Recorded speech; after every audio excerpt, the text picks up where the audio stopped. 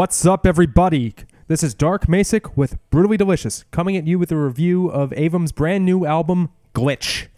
So this is a really fun album that seems to span two distinct styles.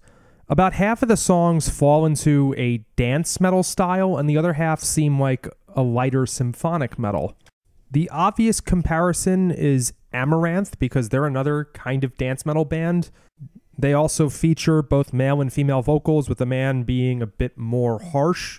Pretty typical of the genre, apparently. The style is a bit different than what I'm used to, and in my mind, the prototypical dance metal song is Universe on Fire by Gloryhammer.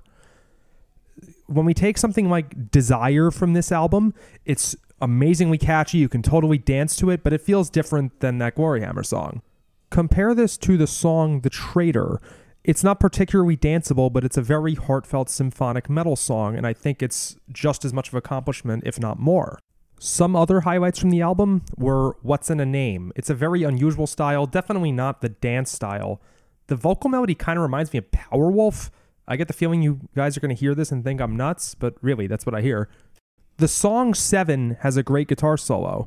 I noted here that the production is pretty atypical for metal and that the guitars are pretty low in the mix. It totally works for most of these songs, which seem to have either a synth or vocal highlight. Again, it's either symphonic or dance, so probably not your typical metal Slayer kind of thing where the guitars are taking the lead. The song Jump, major standout. My first thought when hearing this beat is that this would kick ass on the 70,000 Tons of Metal pool deck stage. I can totally see a few hundred drunk metalheads at 4 o'clock in the morning bopping along to this and practically tipping the ship over. It's that good of a beat.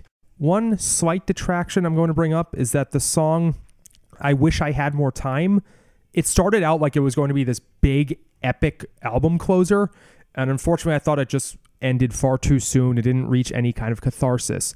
The title, especially when paired with that kind of introduction, really had me hoping for this giant epic, and unfortunately it wasn't there. But overall, this was still a really fun album.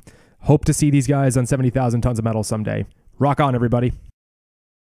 Ever wonder what a punch from Elton John feels like? Or how you'd cope with having turned down the chance to be in Nirvana?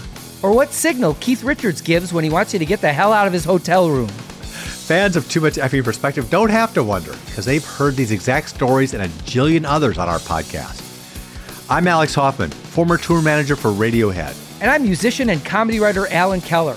On the TMEP show, we get guests like Nancy Wilson from Heart, Jeremiah Freites from the Lumineers, and Modern Family's Julie Bowen to tell us things they may have only shared with their therapist, clergy, or a TMZ stringer. So join us on Too Much Effing Perspective. That's EFFING Perspective. The only podcast you crank up to 11.